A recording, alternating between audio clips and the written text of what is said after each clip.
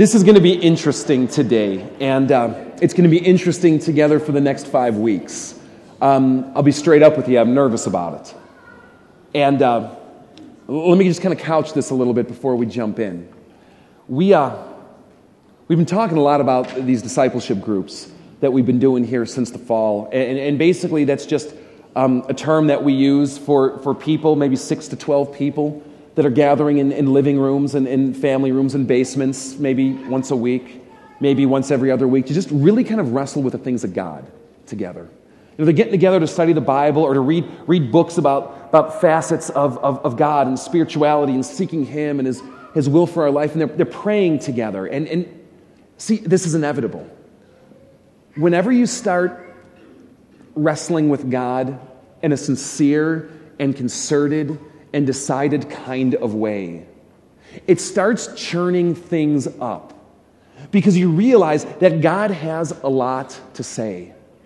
And He's got a lot to say to some of the hard and confusing and challenging and just emotionally charged topics and issues of today. And you realize that sometimes when you come face to face with what God says, it's like kind of cathartic, right? And it just kind of answers it. But other times, don't you come face to face with what God says, and it just, on the surface, it feels just difficult and kind of raw, and you find yourself railing against it, going, how can the God that I've come to know be a God who says something like this? And then, quite honestly, there's other times I think you just look at some of the things God says, and you're like, I'm just confused. And I don't really know how to make heads or tails of this, and I understand the words on the page, but when it comes to translating it to these specific situations, I'm at a loss. And since the fall, these groups have been talking and wrestling and churning, and they've been realizing very quickly, I mean, fundamentally, Jesus can be difficult. Jesus can just be flat out difficult in coming to terms with what He says, and understanding how to live it, and making sense in a current context. And to hear the conversations that have been coming out of these groups, it's just like, I want to be there, you know? You ever have that moment where you hear what people are experiencing together, and it's like, I want to taste that, because you see what they're talking about and the way they're really digging in, not just at this placid kind of stale, simple level, but really wrestling through topics like divorce and topics like forgiveness and topics like reconciliation and topics like hell. You know, how do you deal with that one and everything else in between? And what we're going to be doing these next several weeks together is just looking at some of these difficult things we come across in the Bible, difficult things of Jesus, and try to really wrestle together with, what does God have to say to these things like divorce and remarriage, to homosexuality, to creation, to hell, to forgiveness, and where does fellowship of faith maybe stand on these things? But, you know, so much more importantly than that, how does it inform our thinking? Is we, as a people who are really trying to seek God's will, how do we take these things and interact with these topics and interact with these people? Or how, if we're people that are struggling with this, come to approach how God understands us and interact with Him and live in that stream of what He's calling us to? Does that make sense? Which means that every week for the next 5 weeks, we're going to be dealing with topics that are just flat out emotionally charged, that a lot of us, I think, are possibly polarized on, whether we know it or not. Topics that I think each of us have had to really deal with and wrestle with in personal and intimate ways, not just theoretical ways, which makes it so much harder because there's always a face that stands behind the subject. And I hope that in this time together, we can just really come face to face with the living God and how He speaks to the very real things that very real people have to deal with. And the one that we're going to hit today is the topic of homosexuality and what the Bible has to say on it, and how to start sifting through what's become such a charged topic today. I mean, if we watch the news, we know that Illinois just approved civil unions. That'll come into effect in June. We know on the national scene that this has been happening as well. And more, I think, in schools and workplaces, we've seen greater awareness, greater solidarity, greater coming to the fore of people who are homosexual or struggling with homosexuality. We see it in the media. And I just want to ask a question here today. How many of you in this room personally know someone, friend, family member, a coworker, someone you go to school with who struggles with homosexuality? Yeah, look at that. Look at that around the room. And see, what does that show us? This is real stuff. This isn't just theory. These are real people. Maybe you, if you struggle with it in this room, are a real person. And this issue is alive and burning. And as we approach this today, you can notice that there isn't a soapbox in the middle of this room. The purpose of this and all these talks is not to get on a soapbox. I'm just hoping that we could come together, and is it possible for believers in Christ to interact and discuss and approach these topics civilly and with a spirit of openness and vulnerability and with love? That's really what I want to do here today as we jump into this. The first person that I met who struggled with homosexuality, at least in a way that I knew he struggled and I knew what it was about, it was a really good friend of mine in high school. Now, when I first met him, I didn't know that this was his baggage at all. I didn't know that this was something he was hiding, and I didn't know that this was something he was, quite honestly, terrified of. And I got to meet him through this thing I was doing through the police station at the time, and no, it wasn't parole. And just over time, we got to be good friends. And you know how when you have a relationship with someone, there's kind of like that surface casual level friendship, where you're happy to see each other, maybe go see a movie together, you grab something to eat, but you just talk about everyday life stuff. But then there comes that point where something happens in the connection where, because of what one person is dealing with, something starts to crack. And I mean, something starts to show in the mask or in the wall that's been built up. And I remember this with this friend of mine. And you could tell the guy was just like breaking inside. And he would literally start crying for no reason whatsoever. And the first time you're sitting there with your high school buddy and he starts crying in the car, it's like, oh my God, But then you start talking and it's like, what is going on? And see, what I came to find out from this friend of mine was that he was struggling because he thought he was gay. See, this was his story. He was raped by his uncle when he was 14 years old. And I'll spare you the details of what his uncle did to him. And his uncle was arrested. And he was forced to get on the stand and testify about something that he was embarrassed of and felt shame about. And he was forced to answer questions like, when he did this to you, did it feel good? When your uncle did this to you, were you aroused? He was. And he walked away with this emotional shift and this psychological shift that happened in him from that act that was thrust upon him. And he knew what he felt. And he was convinced he was gay. And he would talk about how he couldn't get it out of his mind.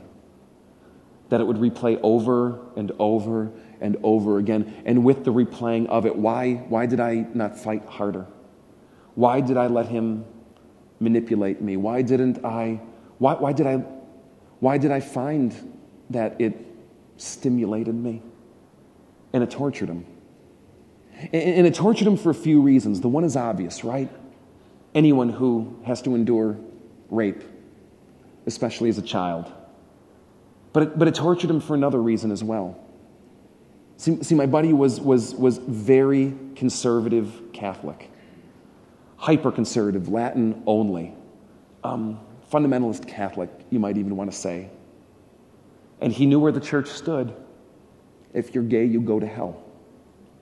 And he was convinced that he could not be forgiven for what he felt. He was convinced that he was cast out of the grace of Christ. He was convinced that who he was at the very core was corrupt and evil and wrong, and he agreed with it because he believed in God so much and so deeply. And here, the very ally he was supposed to have in this time of unspeakable tragedy became his greatest enemy.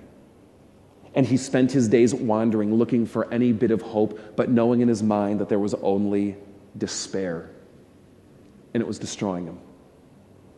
I had another very good friend of mine later on in life who was also struggling with homosexuality. It was a different story with him. The way our relationship started out was he was a senior and I was a freshman. I had a very bad roommate situation first semester, freshman year. I liked the guy personally, but bad. Have you ever had to live with someone where everything was their way, and if it wasn't their way, it's just like you might as well roll over and die?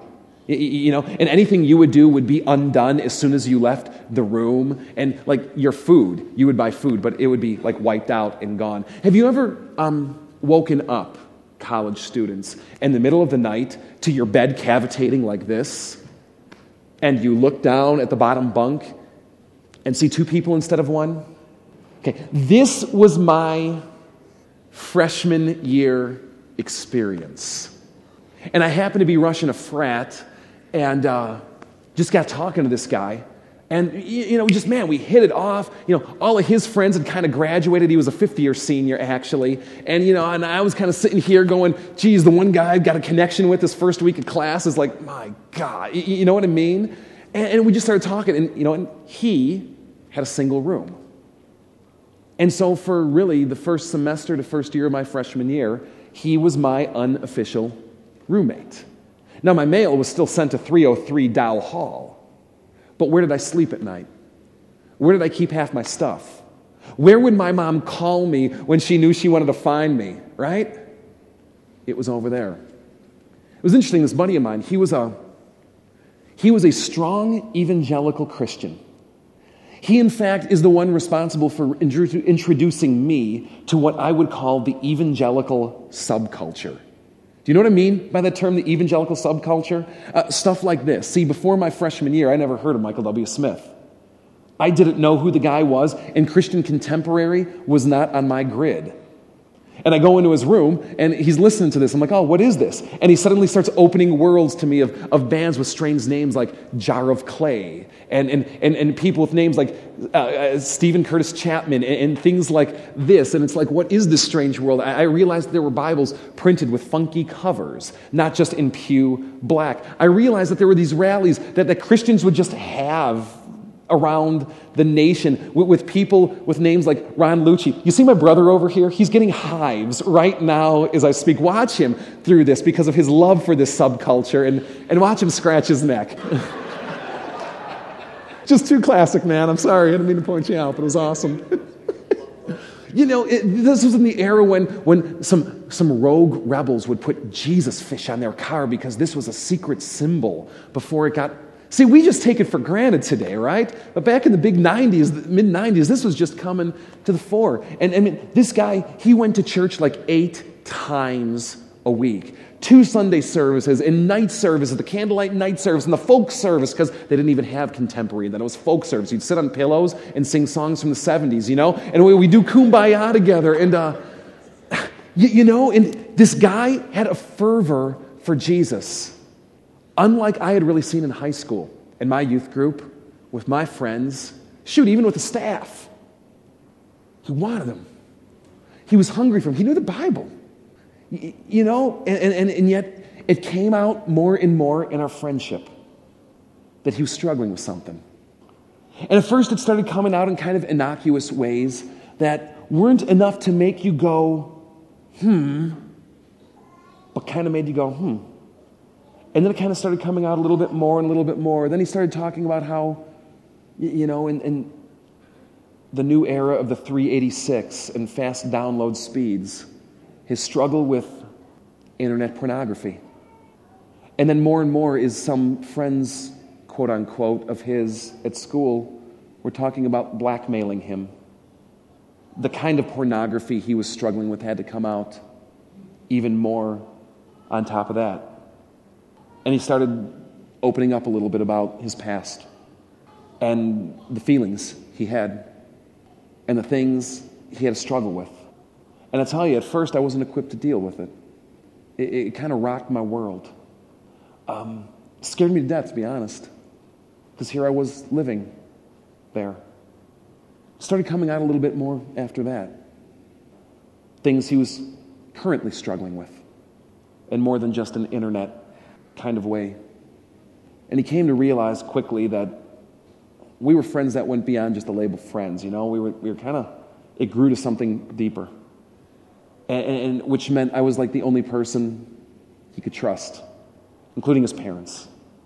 And he would start telling me things. And it's like, I don't want to hear this because I don't know how to handle it. But I was forced to. And then he started telling me about things he was feeling about me. And then it starts going to a whole nother level, right? And I remember one time in talking to him kind of sharing with me that this, he didn't choose this. It wasn't like my other friend where something happened to him in a traumatic way and it kind of shifted him emotionally. It's just kind of like, it's like, I don't know, I just kind of always felt this way and I don't know why. And here was the interesting thing.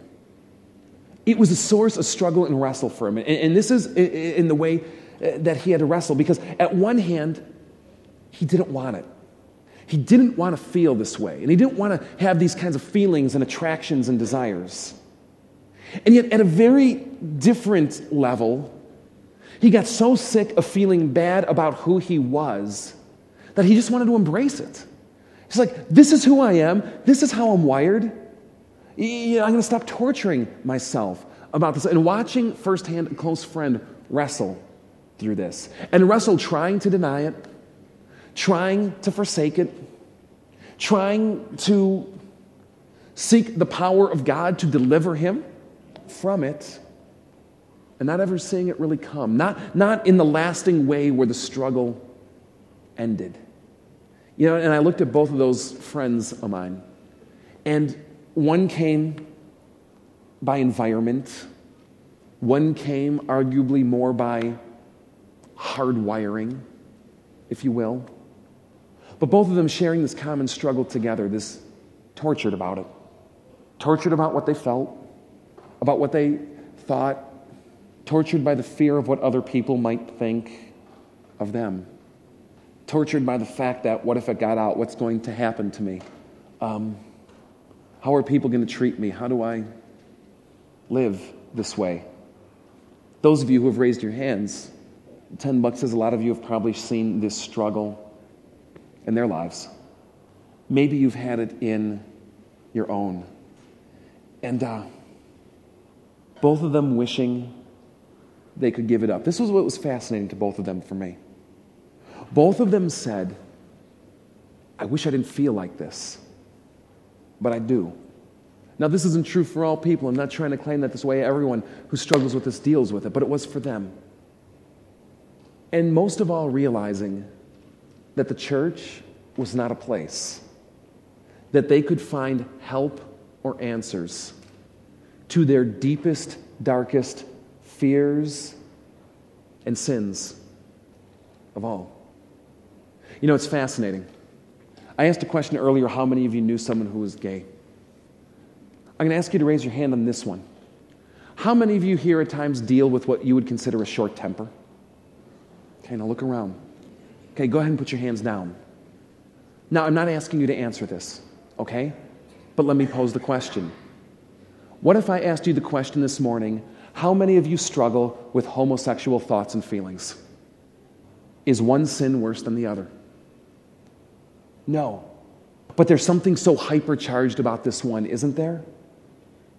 so embarrassing, so fear-laden, so emotionally driven that, do you see the struggle that my two friends had? You know, what I'd like to do is dig in to how I believe the Bible approaches this thing that we call homosexuality. Now, at one fundamental level, the Bible will say that it's a sin. That immaterial of whether it happened like my one friend in high school, where it came upon him because of something, or my other friend who always just kind of felt a certain way. If you look at the passages of Scripture, they would say this thing that we call homosexuality is a sin. Or maybe better put, it's a distortion of what God intended for you. Now you say words like that this is a distortion. You're a distortion. People balk at that. You might balk at that, right? But if you're balking at that, I want to challenge you on something this morning. I want to challenge you on what your conception of sin actually is. Because, see, I think for a lot of us, sin is equated to something that we do. But that's not how the Bible talks about sin.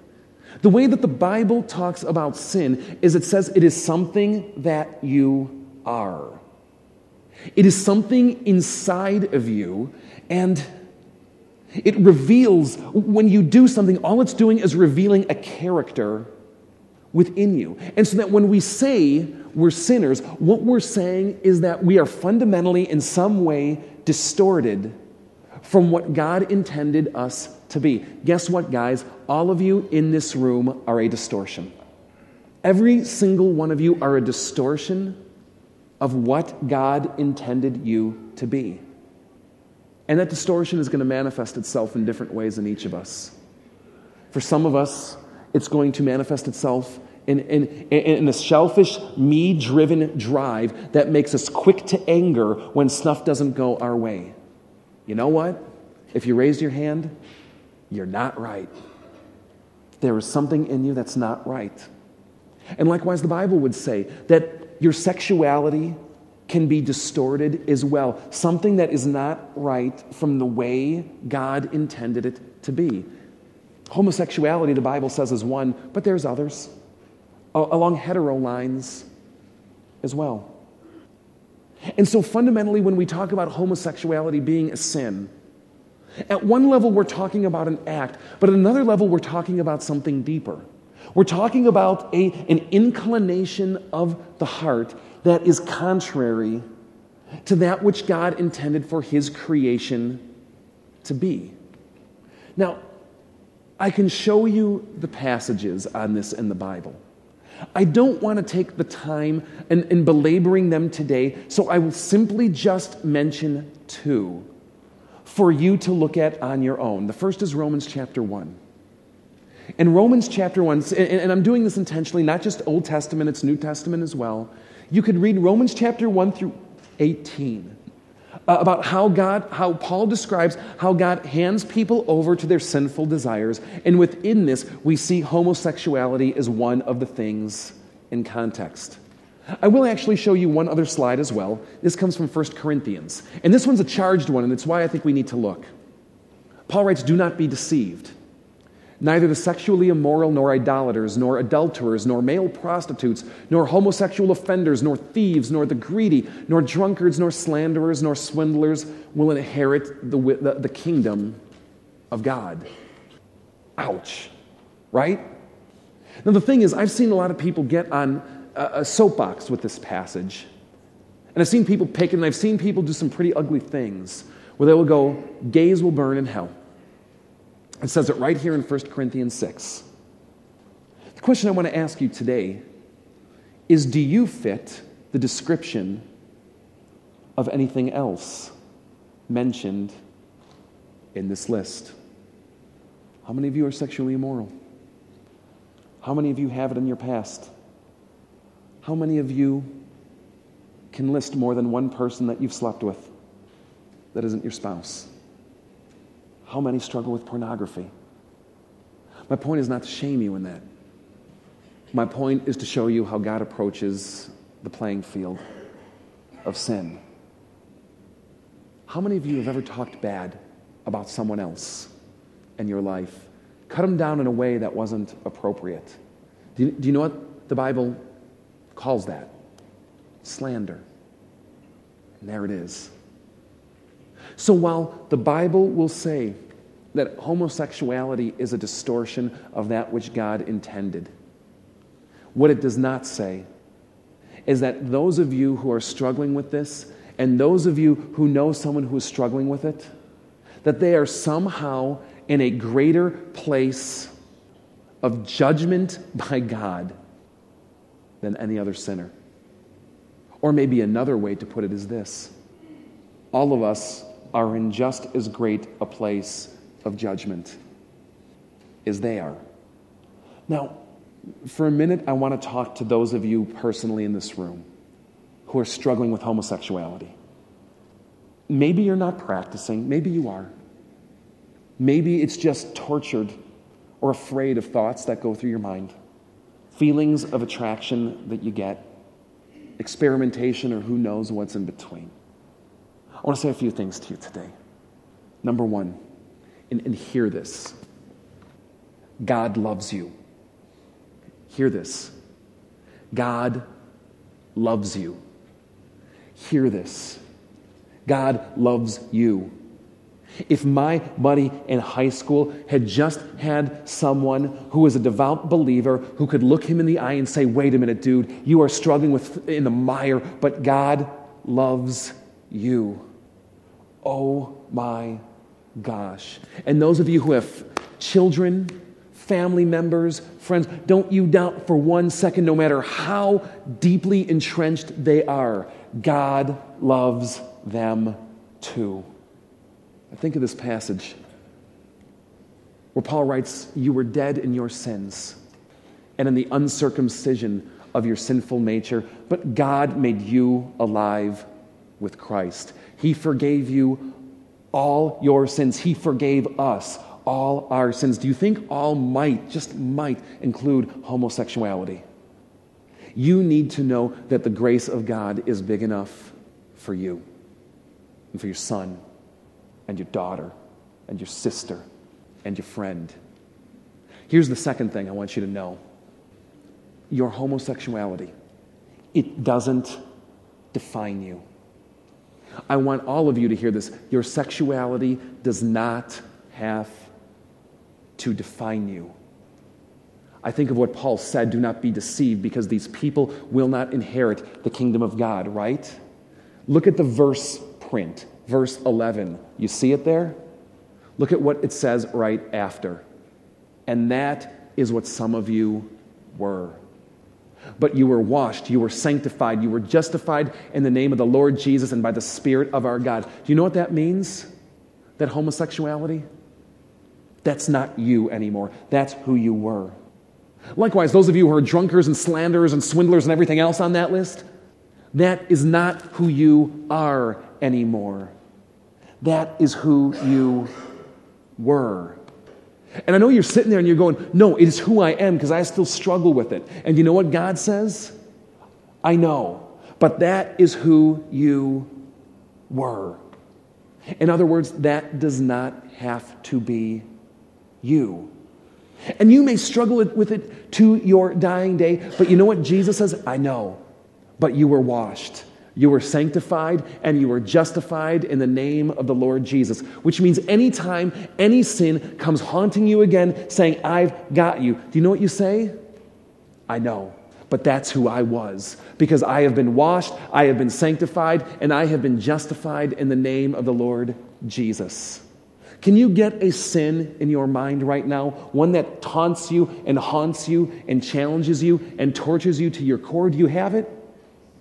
Those of you who are dealing with sexual issues and sexual sins, and particularly this thing called homosexuality, whether a current struggle or a past, can you get the guilt, the haunting, and the torture and the struggle in your mind right now? All of you, I want you to hear that is who you were. It defines you no longer. Would you read that with me, but put "I" in the place of you? "But I was washed," all of you. "But I was washed. I was sanctified. I was justified in the name of the Lord Jesus Christ and by the Spirit of our God. It's true. Own it. And anytime the devil comes back to taunt you with it, you say that to his face. I am no longer defined by the distortions and the sins that plague me. To those of you who are struggling, I want you to know that I could only begin to fathom what you deal with. Because you struggle with something that is such a driving force of your life. Isn't sexuality such a driving force and defining part of who we are? And by you having to struggle with that, let me just say you are a warrior, because you have got to battle on fronts that many of us cannot even begin to dream. And I want you to know, you might have to struggle with this your whole life long. I know there's some of you sitting in this room that have prayed that it would go away, like my buddy did in college. Pray that the feelings would be taken away. Pray for control. Pray for alleviation. And it might come for a time, but then it comes haunting back. The hard and bitter reality is you might have to struggle with this your whole life long. Paul gets very personal in one of his letters. And he writes about a struggle he had. He calls it a thorn in the flesh. You understand what that means? You ever get pricked by a thorn? You ever get one stuck in you? It really just kind of occupies your mind. It's like when you get that sliver, right, or a piece of popcorn under your tooth. It's like all you can do is think about this. Those of you who have struggled deeply with sins, especially sins of this kind, you know what I mean. Paul talks about how he prayed to God that God would take it away. Look at how God answered him. My grace is sufficient for you. My power is made perfect in weakness. See, God didn't come down to Paul and take away the fight. He didn't make the struggle go away. Not in this case. God instead said, no, my grace is sufficient for you. You want it to be taken away, but know that in the midst of it, my grace is going to be sufficient for what you need, for what you want. And my power to overcome is going to shine out in your struggle and in your weakness. In the world of psychology, it's debated whether someone who is homosexual can become heterosexual or not, whether the feelings and the inclinations will change. Personally, I believe that if it's truly sin, God can give victory over sin. And that God is a God who can restore. And God is a God who can heal in any multiple number of ways. But the reality is sometimes God doesn't this side of eternity. And you may have to struggle, and when you struggle, no matter how often you have to, I want you to burn this phrase in your mind. Say it with me, all of you, today. My grace is sufficient for you, for my power is made perfect in weakness. Make it your war cry. Stare it in the face when it seeks to tear you down and go, but my God's grace is sufficient for me, and His power is made perfect in my weakness, and tap into that power of God to endure when you've got nothing left to give and no energy left to resist. And with that, know that when it comes, the struggles, the temptations, the desire to just screw it, give in, you don't have to. Paul, in fact, says, I will boast all the more gladly about my weaknesses so that Christ's power may rest on me. So own your sin, but know that God gives you the power to overcome. Admit what you're dealing with and struggling with. I'm not saying to everyone, because you've got to be careful who you trust. But internally, between you and God, admit it, own it, confess it, and boast before the Lord that He will give you the power to overcome. Know that when the struggle hits, it says, those who belong to Christ have crucified the sinful nature with its passions and desires. All of us are called to crucify that which draws us. You know what that means? When the devil or the world comes and tempts, and it clicks deep down with something that wells deep within us, we want it. And the desire itself, there might not even be anything wrong with. Sometimes it's even just the motivation. When it comes, God says, crucify it. Kill it within you. Yeah, take a stand and say, you do not own me. You do not control me. You do not dictate who I am. I can't imagine how unspeakably hard it's going to be. But as a sinner sitting with you here today, I can tell you, I'm there with you. Now, to those of you who aren't struggling with this, personally, I mean, maybe it's a friend or a family member. Maybe it's just theoretical here today. Remember, you're no better or worse than that person who's struggling with this. You do not stand any higher or lower in God's sight. You are no more or less valuable to Him. Before God, we're one. And Jesus Christ, whether Jew or Greek, slave or free, male or female, and you could probably add every other sin list on there, hetero or homo or anything else, because we're all sinners. Let that inform your attitudes. Let that inform the way that you interact with those in the trench. And know that your job is to love people. Your job is to love sinners. Period. The early church had a very interesting way that they dealt with the outcasts and undesirables of life. We're not going to be talking about this topic, but I think it works good by analogy. While abortion wasn't common in the ancient world, the practice of abandoning your infants was. Because an abortion in the ancient world is a risky medical procedure, so you just give birth and leave your child out in the trash heap. It kind of affects the same thing. You get rid of the child you don't want, in a horribly cruel way, of course, but the early church had to deal with this. It's funny how they approached it. They would go out to the trash heaps and find these babies and raise them as their own. Because they knew that God judges sin. Their job was to love the sinner. And they would take these children in. Love people who are struggling with this. Because they don't think you do. And they don't think the church does. And they don't think Jesus does either. And in their time of greatest need, they are looking for solace and acceptance and answers and hope from everywhere except the one who is greatest able to give. The Bible will talk about us being salt and light. This is what Jesus says to you. You are the light of the world. A city on a hill cannot be hidden. Neither do people light a lamp and put it under a bowl. Instead, they put it on the stand, right? In the same way, let your light shine before men, that they may see your good deeds and praise your Father in heaven. This is what amazes me most about Jesus. Jesus had no problem going to anyone and confronting them and what they were dealing with, what they were struggling with, and the sins that they had in their life.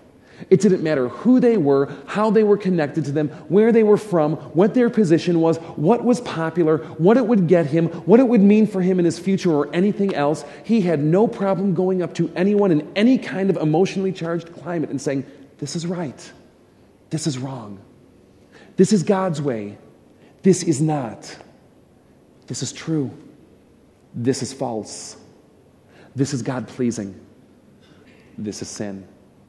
But I'll tell you what, not for one moment when I see Jesus going up to people, do you ever have a moment's doubt of his love for them? That when he would speak the truth, it was always motivated by love. My bet is some of you in this room today, under the guise of love, are afraid of the truth. You're afraid of what it might mean to your relationship, how you might be branded in your workplace or society. You're afraid of the consequences, and not just to yourself, maybe even to that person. My bet is, on the other hand, there's a lot of you in this room today that in the name of truth have crucified love. That you're ready to take a stand and you're ready to fight, but not 1 ounce of it is coming from a spirit of love for someone else. I don't know where you are on that, but I encourage you to self-check. And when you find yourself in this world with the people that God loves and as an ambassador of his truth, to seek him diligently in both ways. See, guys, there are a lot of people struggling. The hands proved it earlier. And there's a lot of people struggling in this room. I hope just some of what we've talked about today has spoken to you and has helped you navigate through some of this. I want to encourage you, groups, keep wrestling, keep talking, keep praying, and keep fleshing out the implications of what some of this means. And know that God says there is right and there is wrong, and that in this context, yes, it is sin. But know that God loves you with such a deep and abiding love that it blows you away. We're going to commune today. And as you come forward, I would like you to take a certain posture in this today. I'd like you to do a couple of things. A, soul search. For those of you who have been struggling with this, bring it to God. Make this time a time of prayer and bring it to God today. Let it all come out. Give it to him. For those of you who have been bearing it and denying it, admit it to him today and ask for forgiveness and hope and victory. For those of you who have embraced it whole hog because you got tired of just living in the struggle, ask God to give you the courage to fight. For those of you who aren't personally struggling, I want you to pray for the person you know, that they would see God's love, his hope, his restoration, his forgiveness, his acceptance. I want you to pray for yourself, that God gives you words, God teaches you what to say, but God gives you the heart that's inclined in the right way. Does it make sense? Would you do that today?